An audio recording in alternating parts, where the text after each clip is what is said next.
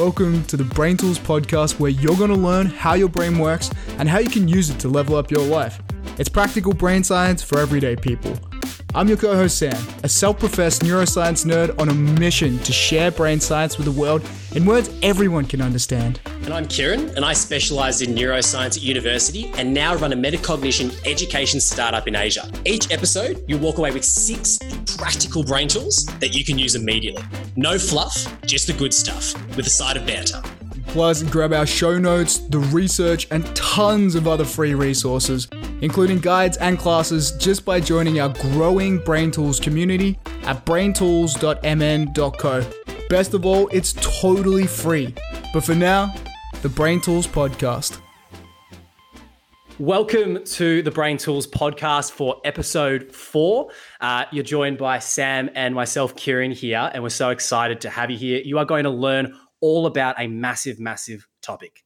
It's all about habits. It's all about routines and how you can formulate more good habits than bad. You're going to learn all about the problems that people have when it comes to actually putting in those good habits. But more importantly, you're going to leave with 6 practical brain tools on how to form better habits based on the latest neuroscience research. So welcome here. Sam, how are you?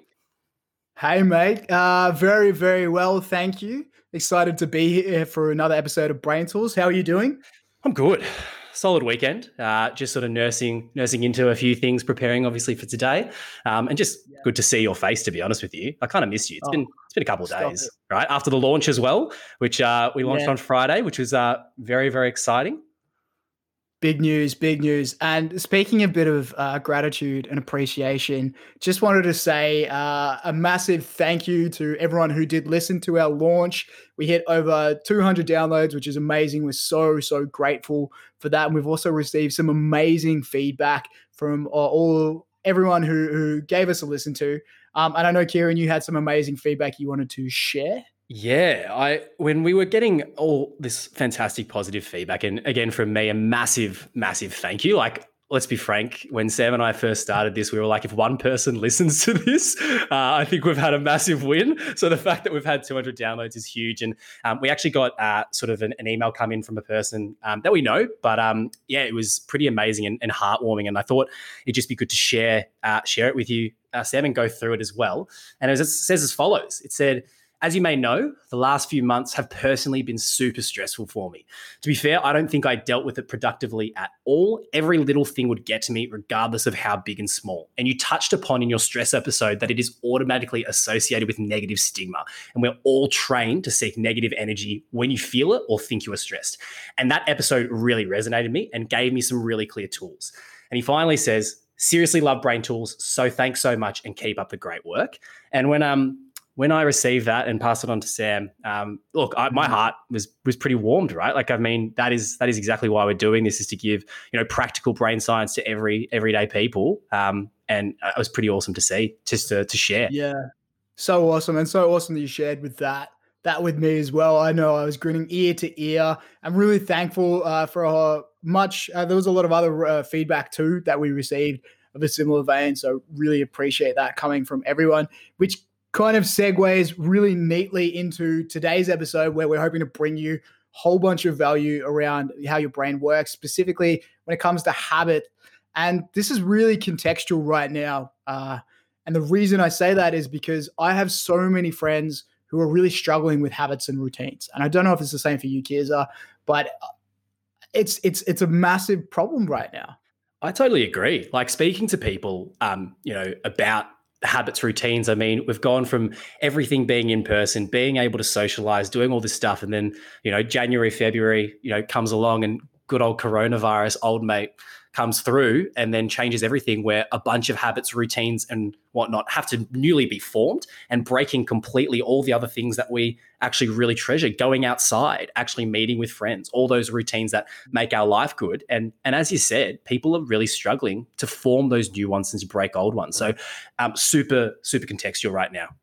Super topical. Yeah, you're so right about that. And there are a couple of the big cornerstone habits that I know a lot of people I work with, that I talk to, are struggling with, is the lack of socializing, and the deprivation from the gym. People can't go to the gym during the lockdown laws. And the biggest thing is that the habits and routines we rely on so much have been completely disrupted by things that are totally out of our control. And that has a really, really big flow-on effect to the rest of our life. And we're going to talk a little bit about why a little bit later, and also give you some really, really practical things you can do to help form some of those cornerstone habits. But I know Kieran actually has an amazing story about the power of habits in his own life. And I wonder, Kieran, if you'd be willing to share some of that really quickly. Yeah, absolutely. For basically, I'm not normally one to be vulnerable. I like to be known as sort of the analytical, Kieran's got it going on type of thing. But habits and this topic are really, really close to my heart. To give you context, Sam, I reckon maybe 12 to 18 months ago, I probably didn't have the best lifestyle. I reckon 98 kilos. I'm meant to be around 80. So I was about 18 kilos overweight. I wasn't exercising. I wasn't eating well. I have juvenile diabetes. For those that don't know, I don't produce insulin. So therefore, lifestyle factors become really important just for how I'm going generally. And I think, when I look back now in retrospect to where I am versus where I was clearly not in a great way, doing a lot of, I suppose, bad habits, bad routines without a lot of structure. And when I look back, I'm not going to say anything too much in terms of like sort of mental health and so on, but I definitely sort of sit there and say, was I having the greatest time? And I'd say a resounding no. So can you, I actually didn't know this about you, Kieran, specifically. So this is really blowing my mind a little bit. Can you talk a little bit to, like what you were going through, what your mindset was, what was really happening that led to these negative habits, as a bit of context for everyone tuning in? Yeah. So again, I'll be frank, I feel a little bit uncomfortable actually hearing this. It's a weird feeling that I have with it. But looking back now, I think what was going through my head is I didn't actually think I had any issues, to be honest with you. Like I didn't think that, for example, going out on a Saturday night and having, excess drinks or ordering delivery 3 times a day with some very, very high calorie things. I think I gave 5 guys their entire business, to be honest with you, the entire time, if I'm frank. And just doing all these things, really high blood sugar levels, as people at home know, if you do that, there's a lot of downstream ramifications. And I think, I just wasn't in the best place, and I didn't have a lot of structure and routine, but I didn't actually know it. And it took, I reckon I tried at least 20 to 25 times to kickstart a new habit. So the classic, I'll try fasting. I'll try and eat better. And a classic thing happened, and I don't know if this happens to anyone else or just me, but I reckon I would always hold that new habit for 3 days. 4th day, I'd be back eating burgers. I'd be back not exercising. I'd fall back. And I reckon, as I said, 20 to 25 times, a bunch of people noticing some stuff saying, hey, Kieran, are you all good? Maybe it needs time to change a few things.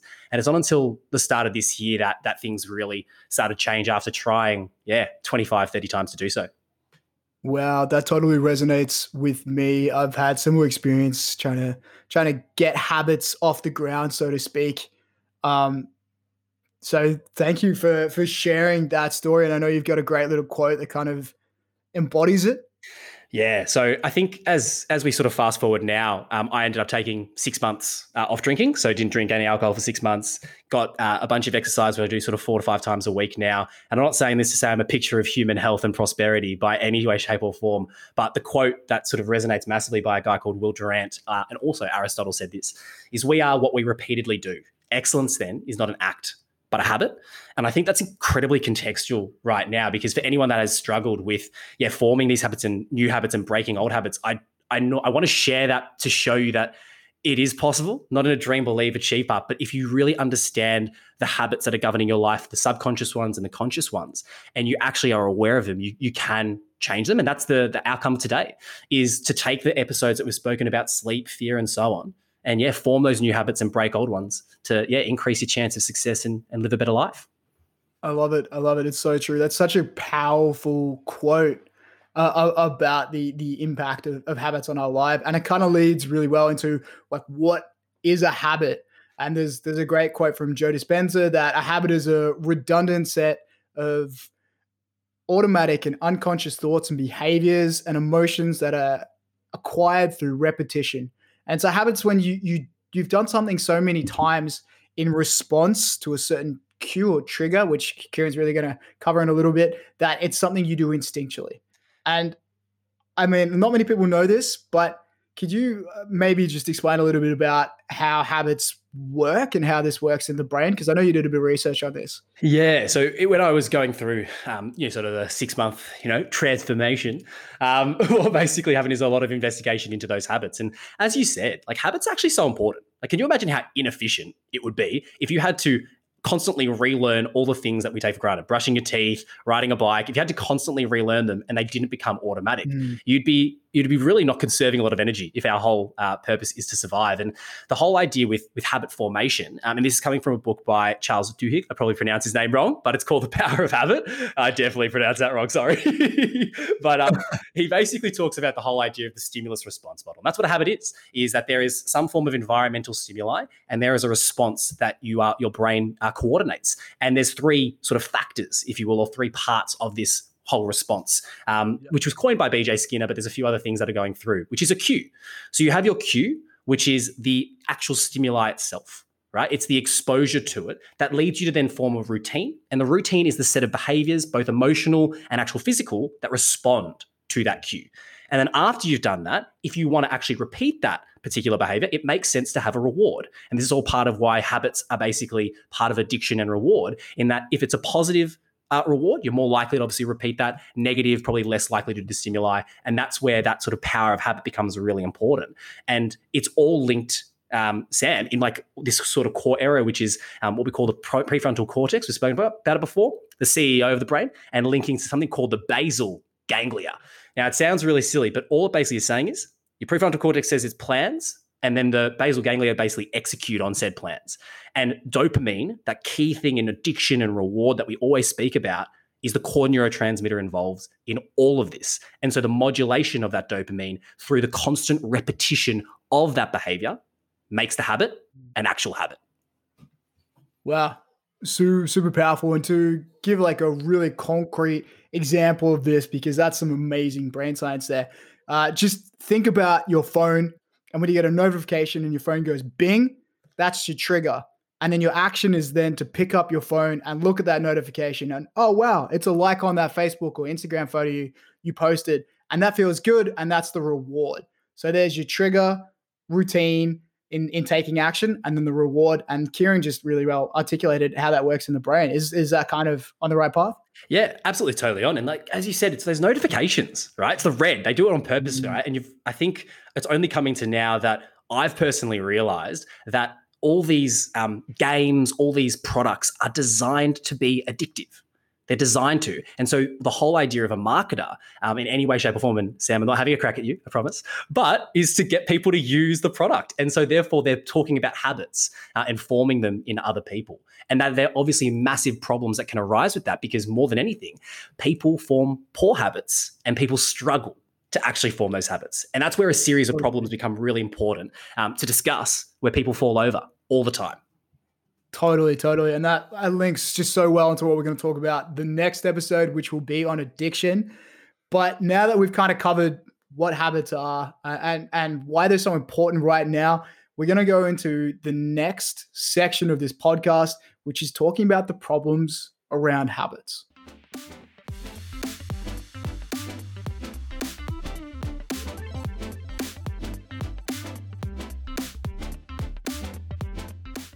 And now we move into the next section, where we're going to talk about the problems that people have in actually building good habits and breaking bad habits. And look, if habits were that easy, everyone would be living an incredibly easy and amazing life, but it's not the case. And so what I want to first start with, after delving into this, Sam, and looking at the research, but just talking to people about what they find difficult with habits, one thing became incredibly clear to me when I was going through this.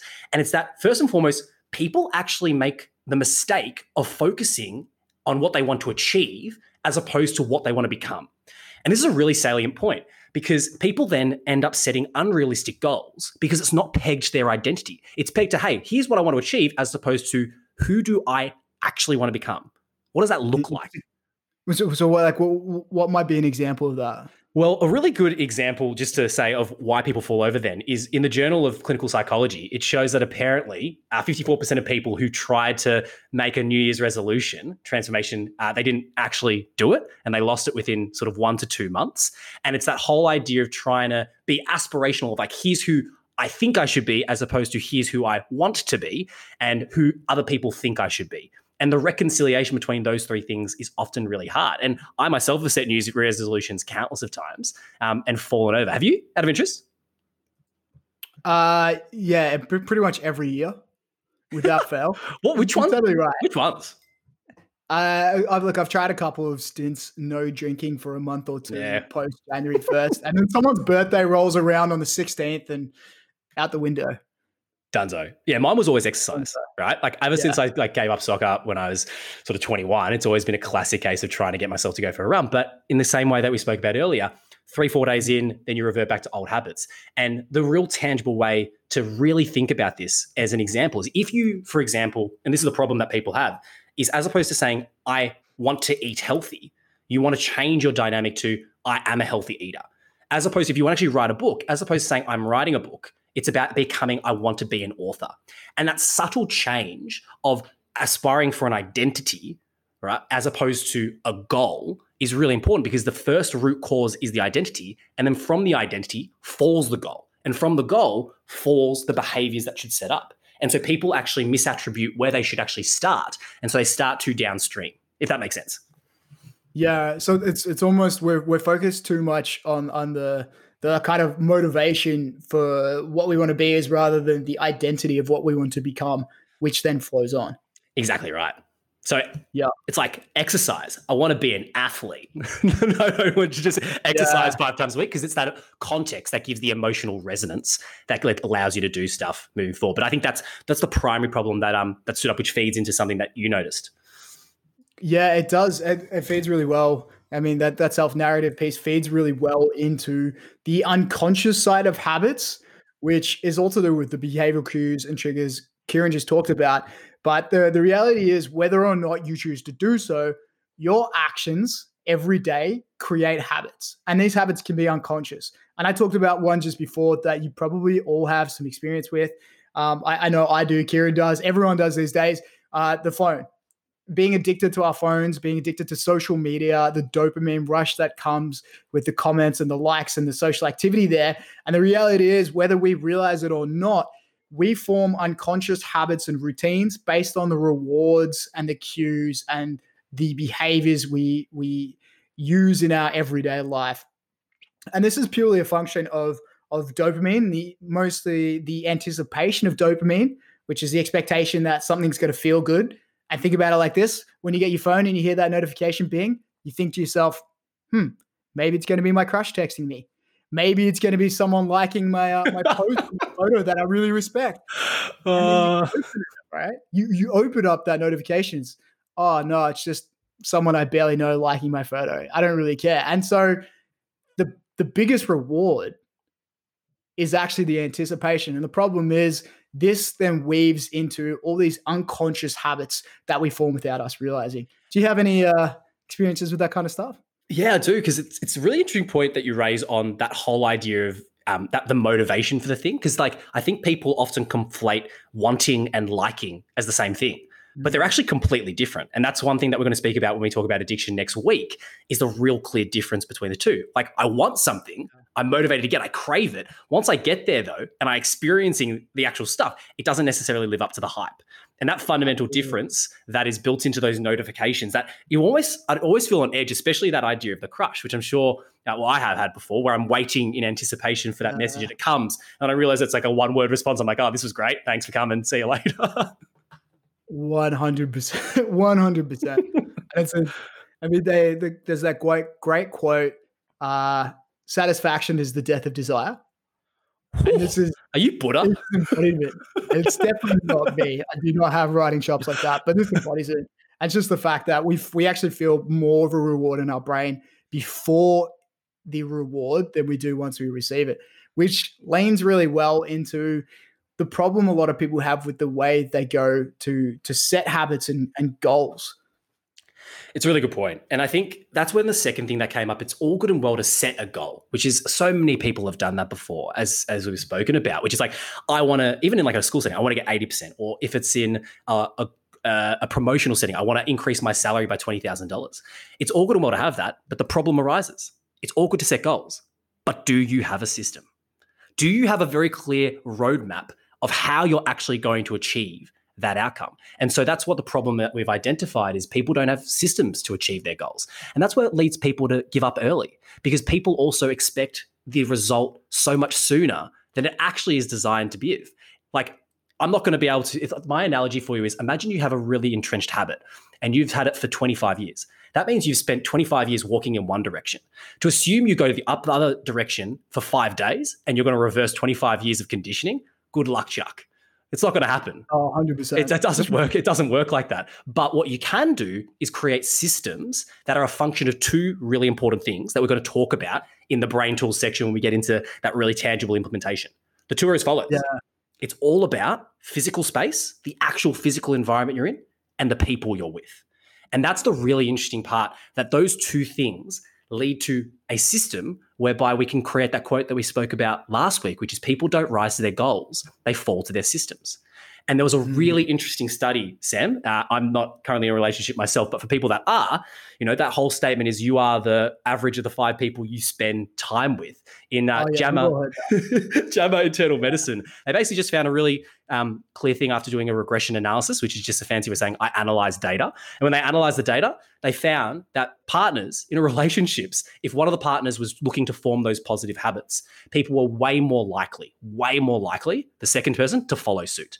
And so you've got to have a think about, in terms of the people you're hanging around with, what their habits are, whether good or bad, and how that actually influences you, and the physical space you're in.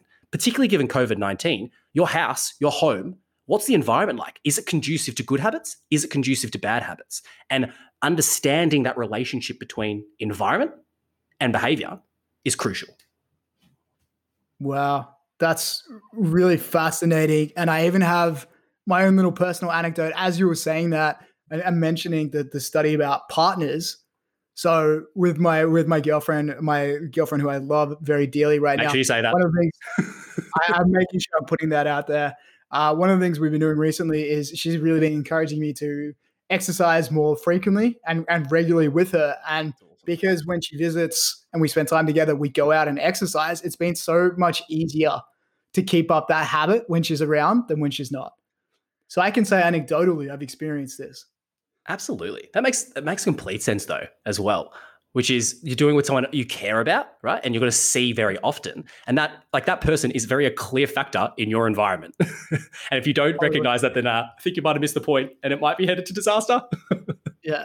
You might want to reassess the situation, which actually leads really well into some of the benefits of building habits, which we're going to touch on really quickly right now before we get to the section everyone's waiting for, the brain tools, the practical application. But you had a couple of benefits and I had a really interesting study. Maybe let's start with some of the ones you came across. Yeah, well, I think we sort of flip it and we always ask ourselves, okay, if I had really good habits, what would my life look like? And painting that picture, we're not necessarily Monet or Picasso, but if we can paint that picture for a second, you automate your life. Like at the moment, there's this massive over the past 10 to 20 years, let's automate business. We want to automate stuff, AI, etc. In reality, on a human individual level, your automation are your habits. So if your habits are good, it's so much easier to live a good life. It decreases the probability of living a bad life. And so you can actually end up spending more time on the things that matter to you. You actually direct your attention, because in the reality we speak about is you are what you spend your time on, and your time is a function of the attention you spend on stuff. And so what I probably wrap up here is to say, hey, that's the core benefit. Spend time on more stuff that you actually want to do and have the mental and physical energy and capacity to do so. And that's the whole idea of, establishing those habits and routines. Love it. Love it. Really automating your brain in a way. Automation, what? A bit of brain automation.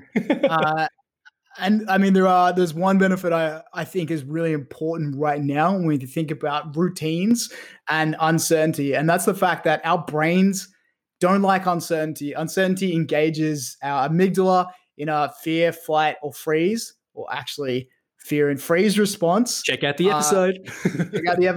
Last episode, which can stifle clear thinking, but also floods our body with cortisol. That's how stress happens. There's actually some hypotheses that all of anxiety and stress is a function of uncertainty and uncertainty to threats. And reducing uncertainty requires a lot of mental energy. And they actually did some studies on this. And there's quite a few studies where they took people into lab settings and they sat them down and they gave them a whole range of uncertain things that could happen in the next few minutes to an hour in these studies. And what they found is cortisol spiked. Stress went through the roof. People were unsure what was going to happen. And so they had all these study participants freaking out in their labs. And they looked at activation in the brain and the areas associated with stress and fear. The amygdala, the anterior insula were lighting up. And how does that relate to habits and routines, Kieran? I know you might be thinking that. Yeah, because I'm thinking, so what you're saying is like that, so the alarm system, right, of the amygdala, the limbic system just going bing, bing, bing, bing, bing, that's uncertainty that leads to it. So can you give me an example of like, what does that actually look like tangibly? Totally. I can give you an example of when your amygdala, Amy, is hijacked.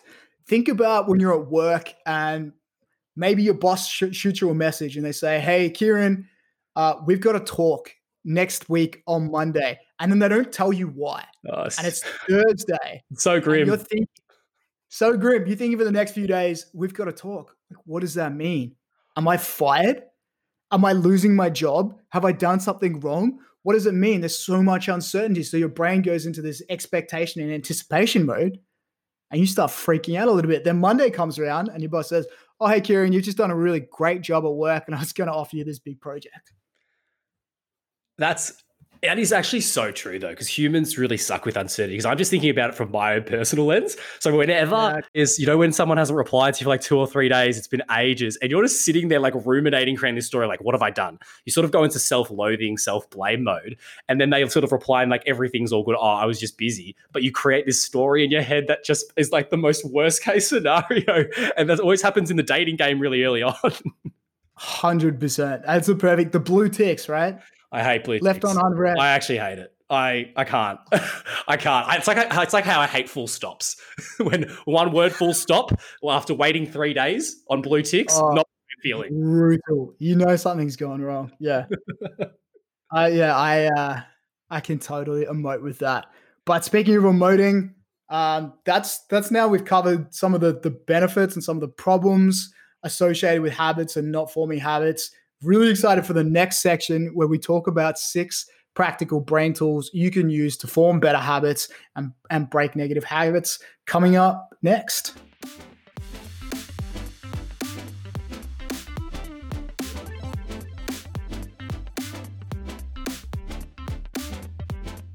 Awesome. And now we move into our favorite part of this, and I'm sure everyone else's favorite part, which is brain tools. We're going to get incredibly practical right now and look at how do you actually form a good habit? Like, what are some really tangible things you can do immediately after to actually get this stuff done? And the context I want to provide for these 6 brain tools, as we always do, we like the number 6, Sam and I, is a quote by Albert Einstein. Notice, I've only got one quote today, Sam.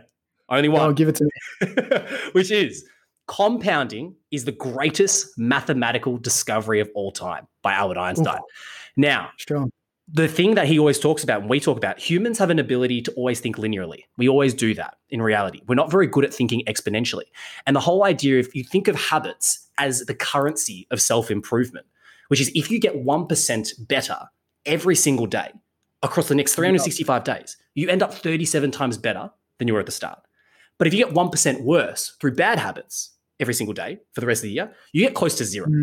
And the whole idea here is to understand that habits are tiny and small changes that compound exponentially. Trying to reach for the stars is not important. Let's just reach for the sky first and build our way up in a nice ladder. And this idea forms quite nicely into my first brain tool, which is one, perform a habit scorecard. And I'll be perform a habit scorecard. Okay. Scoring. Okay. And this comes from a book that I've read, James Clear, Atomic Habits. There's a few things that come from this. But his idea here, and what it is taking an audit of all the habits you currently have, no matter big or small. Brushing your teeth, that's a habit. Having a shower, that's a habit. Commuting to work, that's a habit. Speaking to your friends, that's another habit. And the whole idea here is you list all the habits, no matter how big or small you have, and then you actually categorize them as to whether you feel they are a positive, a neutral, or a negative influence in your life. And that visual picture of quickly doing that. When I did it, I had ended up being about 30, 31 different habits and categorizing it to see, hey, there's more pluses than minuses. There's less of this, there's less of that. Becomes really, really interesting moving forward to actually do it and categorizing it according to those identities of whether it's wealth, whether it's to do with money, whether it's to do with other things, becomes a really tangible thing that you can do. Wow. So it's almost like a pros and cons of habits. Spot on. Have a picture, instant snapshot of where you are actually at, so you actually understand how many habits you have, because you spoke about those unconscious habits. Write them down. Yeah. And that is my first brain tool. Boom. I like it. I like it a lot. It's that's great. You were just about to say powerful, weren't you? I was about to say powerful.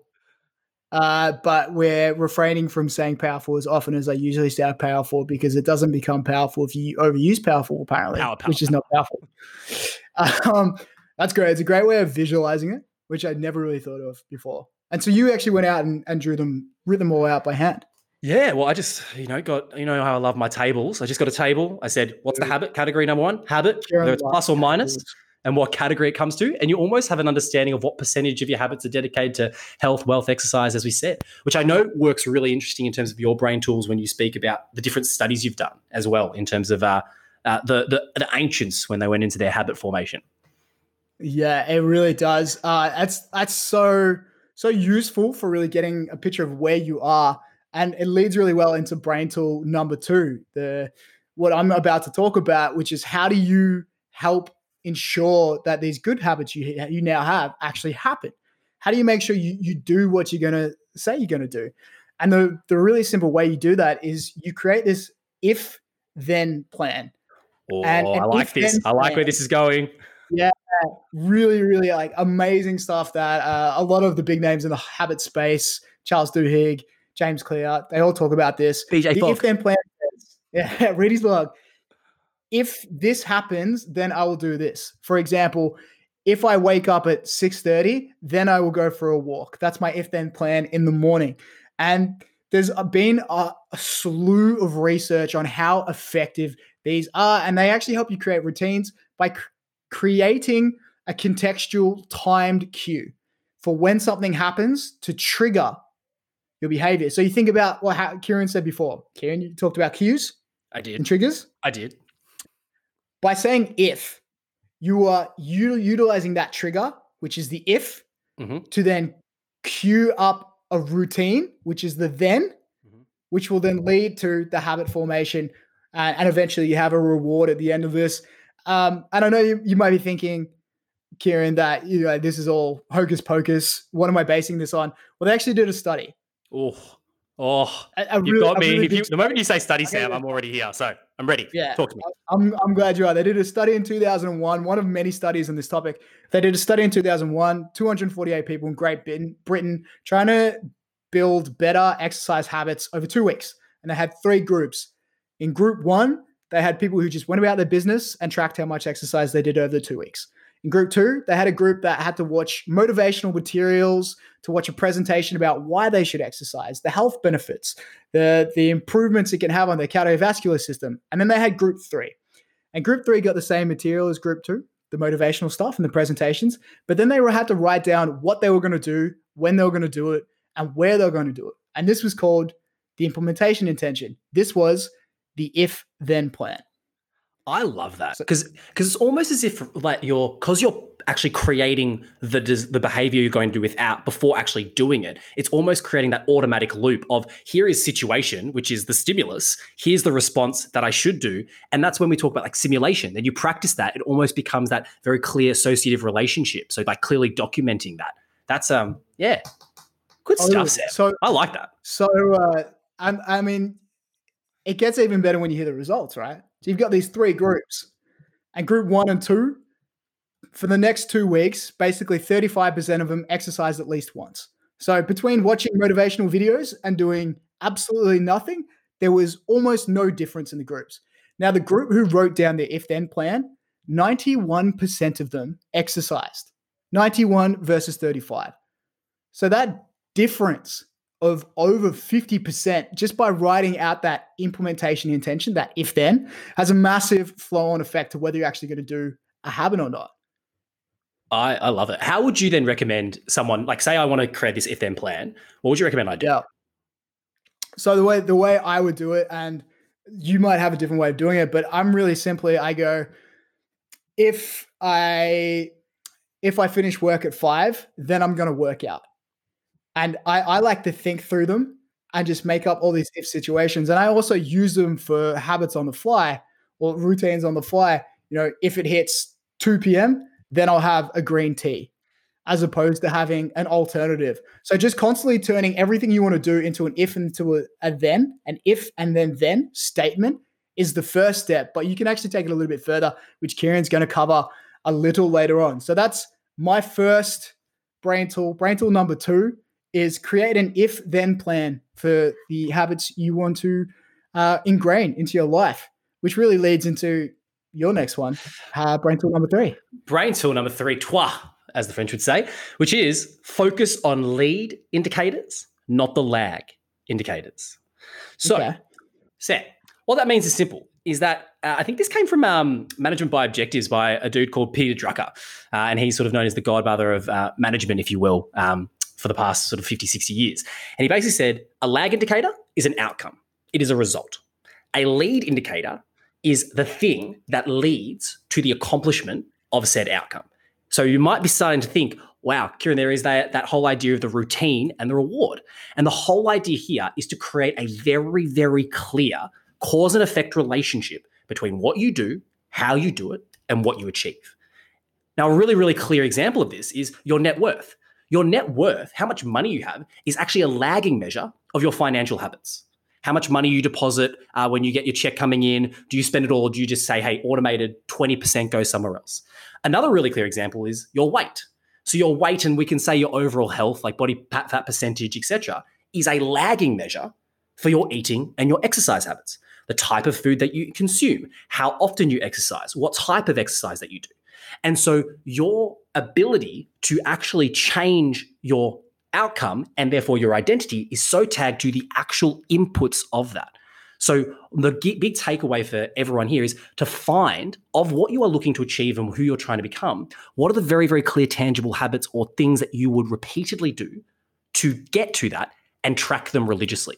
Don't just track the outcome of 89 kilos or 98 kilos as I was. Track the stuff that's leading to the change in that number, and you'll see magical things happen because you're measuring what matters. Wow, I love that. And it really ties well into what we were talking about before with, New Year's resolutions, which are all about, lag indicators. I'm going to be this. I'm going to hit this, as opposed to saying, all right, well, what's going to get me there, which is what you're saying. Yeah, exactly right. And this applies to what we're doing right now as well with the podcast, is in terms of, let's say the rating that we want to achieve or how many people we want to reach. That's a lag outcome, but our habit is showing up and actually doing this podcast, getting to 10 eps, getting to 15, getting to 20. Like it's across all facets, both individual and group, that understanding that relationship is so, so crucial, and track both of them. And that's my brain tool number 3. Brain tool number 3, totally inverting how we usually think about habits. And speaking about inverting, we're actually going to take a break before we come back for the next 3 brain tools. Stick around. We've got some really great ones, including one you've probably never thought of before. So I'm really excited about that. Stick around. Let's do it.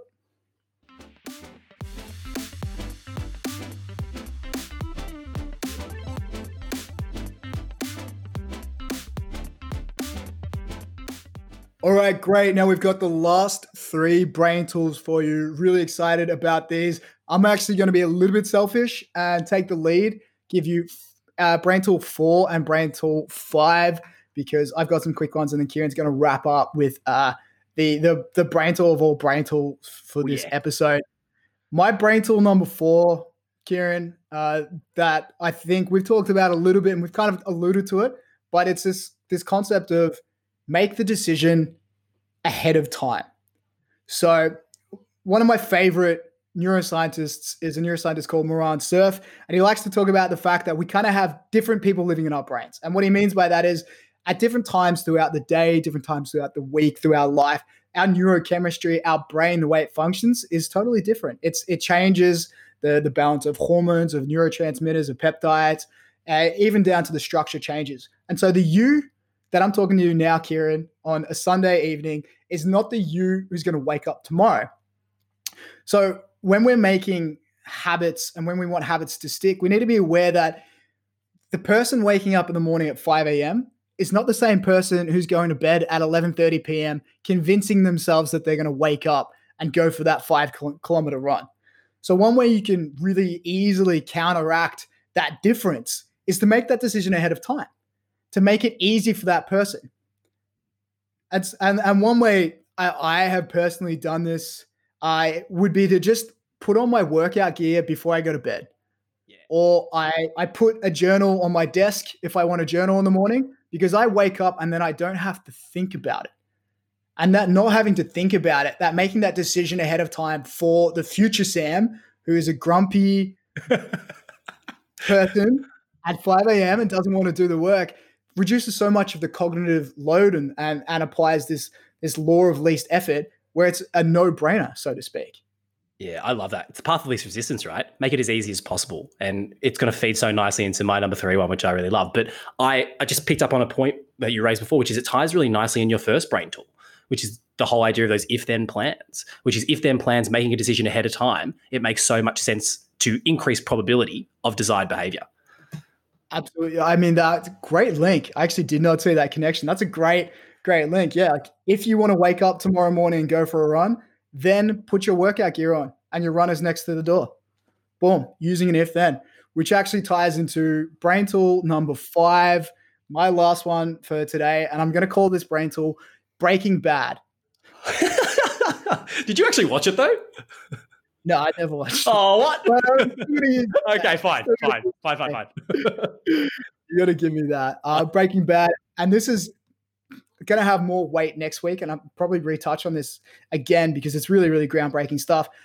It's the idea that when it comes to bad habits and doing things that have a negative impact on you routine-wise, whether that's drinking or staying up too late watching Netflix and you've watched the 7th episode of season 2 and you just want to watch that one more episode, wait. Just wait. Wait 5 minutes and then see if you want to take that decision. And here's why you might want to do that. By waiting for 5 minutes, there've been a whole slew of studies that looked at activation in that reward center, those rewards Kieran talked about before when it comes to the cue routine reward. The reward center basically deactivates or it calms down over that 5-minute period so that by the end of it, your chance of making that same decision, and especially if it's a poor decision, watching that 10th episode of Netflix at 11:30 p.m. when you've got a big presentation in the morning, greatly reduces. Love it. That's huge. That's really interesting because that's going to feed so nicely into next week as well. But it's that pause. Like we are so easy to feel, then react. But if you can create a little bit of a pause, a little bit of a gap, maybe the action would be different to if you didn't. Totally. I mean, there was even a study they did in the University of Basel. They had 45 people in. They gave them 2 time frames to make a decision. One was 8 seconds. The other one is as long as possible. And they basically found that when you have more time, the instinctive, emotional decision-making processes subside and people made more logical decisions. And in this study specifically, they made more moral decisions. So when you're thinking about habits, morals, similar kind of things, waiting. That's come into my head on this because I really love that point is even, when you're like having a conversation with someone and you get a bit fired up, this applies massively to it because you probably will end up regretting what you say. So if you're able to take a pause and take away, sort of let the emotions settle, maybe you'll lead to a better outcome in a relationship, in a friendship, which is also a form of habit because there's the cue, there's the reward, there's the routine all built into it as well. Absolutely. I mean, like most of our conversational antics or the way we respond in conversations are habits. They're behavioral habits. And like those are 2 small brain tools, which I think are really effective. And they kind of also tie into the bigger brain tool that Kieran's going to present, which comes from an amazing book. I'm really, really excited about this one. Oh, I'm so pumped. I am. I'm itching. My third brain Fanboy. and I think this is a really good time to put it in, because when we talk about the previous episodes that's coming to mind, sleep, we're talking about fear, we talked about well-being, habits and positive habits are a really big part of all those. And so I sort of view this, Sam, and bring it all together is these are called the four laws of habit change. And the habit change is how do you actually create these positive habits? And it's by a guy called James Clear. Again, I really encourage people to pick up the book and go to his website, even though we're not affiliated with him. I really get a lot of value from it personally. I know you do too as well, Sam. But the four laws that I'm going to give you, and I'm going to try and apply it to my experience, which was particularly exercise, how I was managed to sort of lose the 14, 15 kilos in the past 6 months through these four key pillars. And they're four, which is the questions you want to ask yourself if you want to form a good habit or break a bad one. How can I make it obvious? How can I make it attractive? How can I make it easy? And how can I make it satisfying? And these are the four key pillars. And what I want to do for the last sort of 5 minutes is actually go through what these questions mean and some really clear tools within them that you can use, and hopefully share how you can do this yourself. So, Sam, I'm going to start with the first one, which is how can I make it obvious? Now, this is obvious, which is it's the classic case of out of sight, out of mind, but in front of you, in front of your mind. And the whole idea of if you're trying to create a positive habit, you need to make it so obvious it's right in your face. And a really good example of that, and you said it before, if you want to exercise, the whole idea is putting your shoes right next to your bed. It might be writing a reminder note saying exercise tomorrow. It might be putting in 4 or 5 alarms in your phone. But making it so obvious and having so many reminders become really, really clear. And to give you an example of this, it's like habit stacking, which is something that James Clear talks about in the book. And he says that if you're trying to form a new habit, look at your existing habits from the habit scorecard and actually tag one of those new habits to it. So could you explain how you do that? Yeah. So I'll give you one, first, which is from brushing teeth. So the whole idea is if you want to floss, put your floss, if you will, right next to your toothbrush. And when you brush your teeth, you're more likely to see the flossing and you're more likely to do it. Again, it's a probability exercise.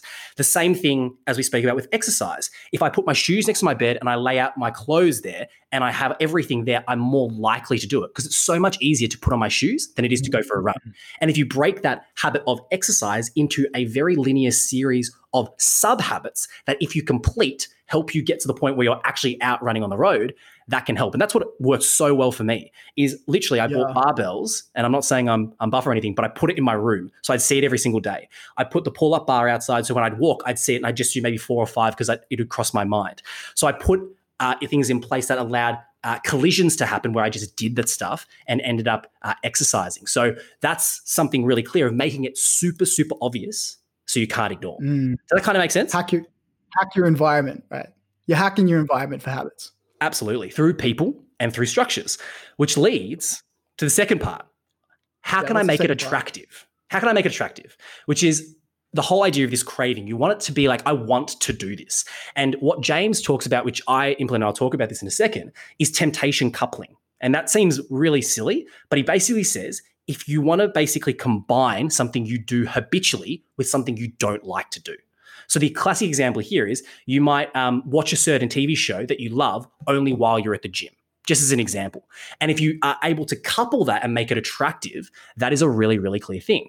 One thing I did, which worked quite well for me because I kind of wanted to look a little bit better, is I had sort of a picture of, what a good body would look like up on my mirror. And I know that seems really silly, but it was something that looked like a picture of health. And that to me looked attractive. I was reminded, hey, that's a possible sort of identity change. It's attractive to me as well. And as I first started, to be honest with you, I didn't even try to run 30 minutes. I did literally a 2-minute run. I'd run to the bottom of the hill, I'd run up, and then I'd be done.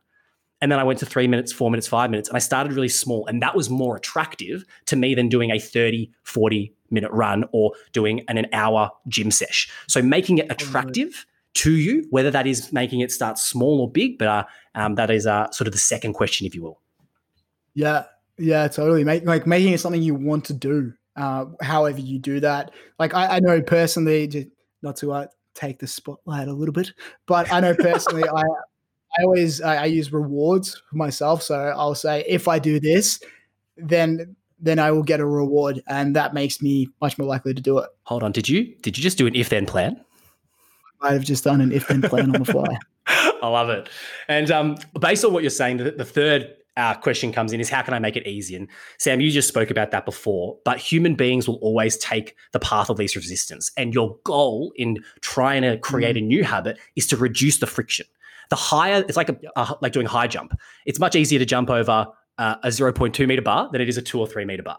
And so lowering the barrier to entry becomes really, really clear. So I think James Clear has a really nice quote where he says, human behavior follows the law of least effort. And so the whole idea is when you reduce the friction associated with good behaviors, when the friction is low, those are favored. But that's the whole idea of good and bad habits. You reduce the friction for good habits, you increase the friction for bad habits. And in terms of that pendulum, you're more likely to point straight to the good stuff. So that then you can basically flip it. Like, how can I make it difficult to do the bad habit? Which is a really interesting implication for all these questions in that we're applying it to good things and good habits. But if you want to break bad habits, instead of how can I make it attractive, how do I make it unattractive?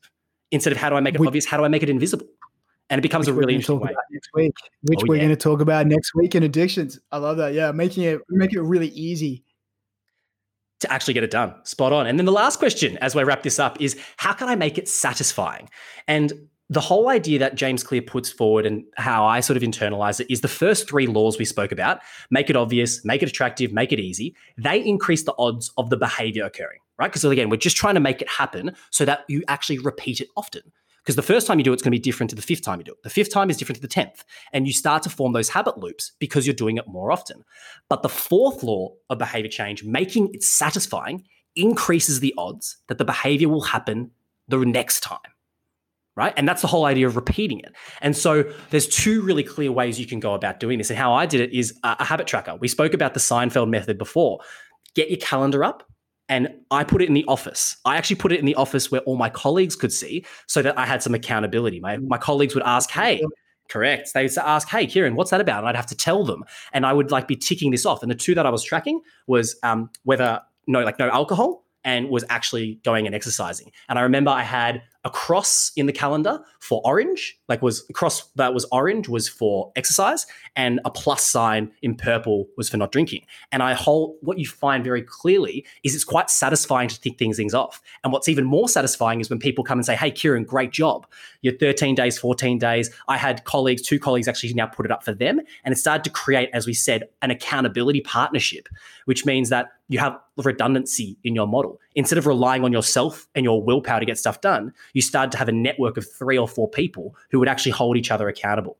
And that's the whole idea that becomes really clear. And I would say this is the massive thing that got me to do it again, that habit tracker, and then having people in the office, my colleagues who I respected, actually say, hey, Kieran, what happened last night? They would ask me and I'd have to be like, oh, I didn't do it. I'd feel guilty. I'd actually end up doing it that night.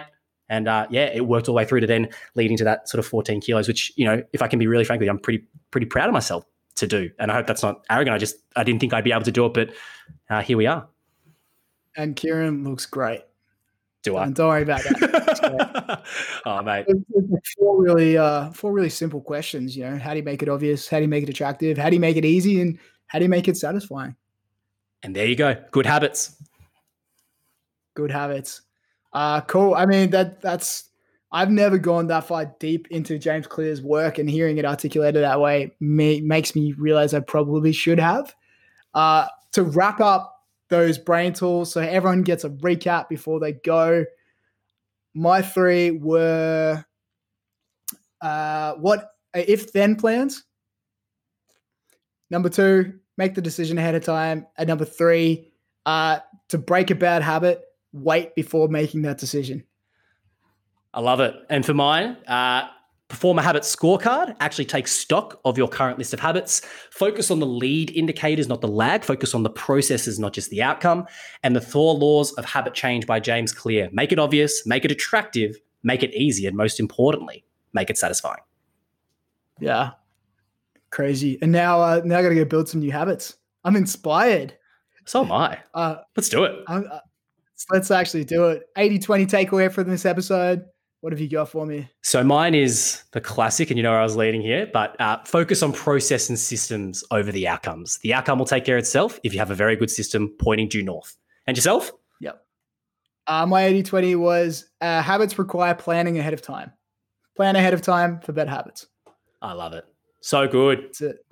So good. Hope you've enjoyed this week's episode. Really excited for next week's episode. I'm going to test Kieran to see if he remembers what it's about.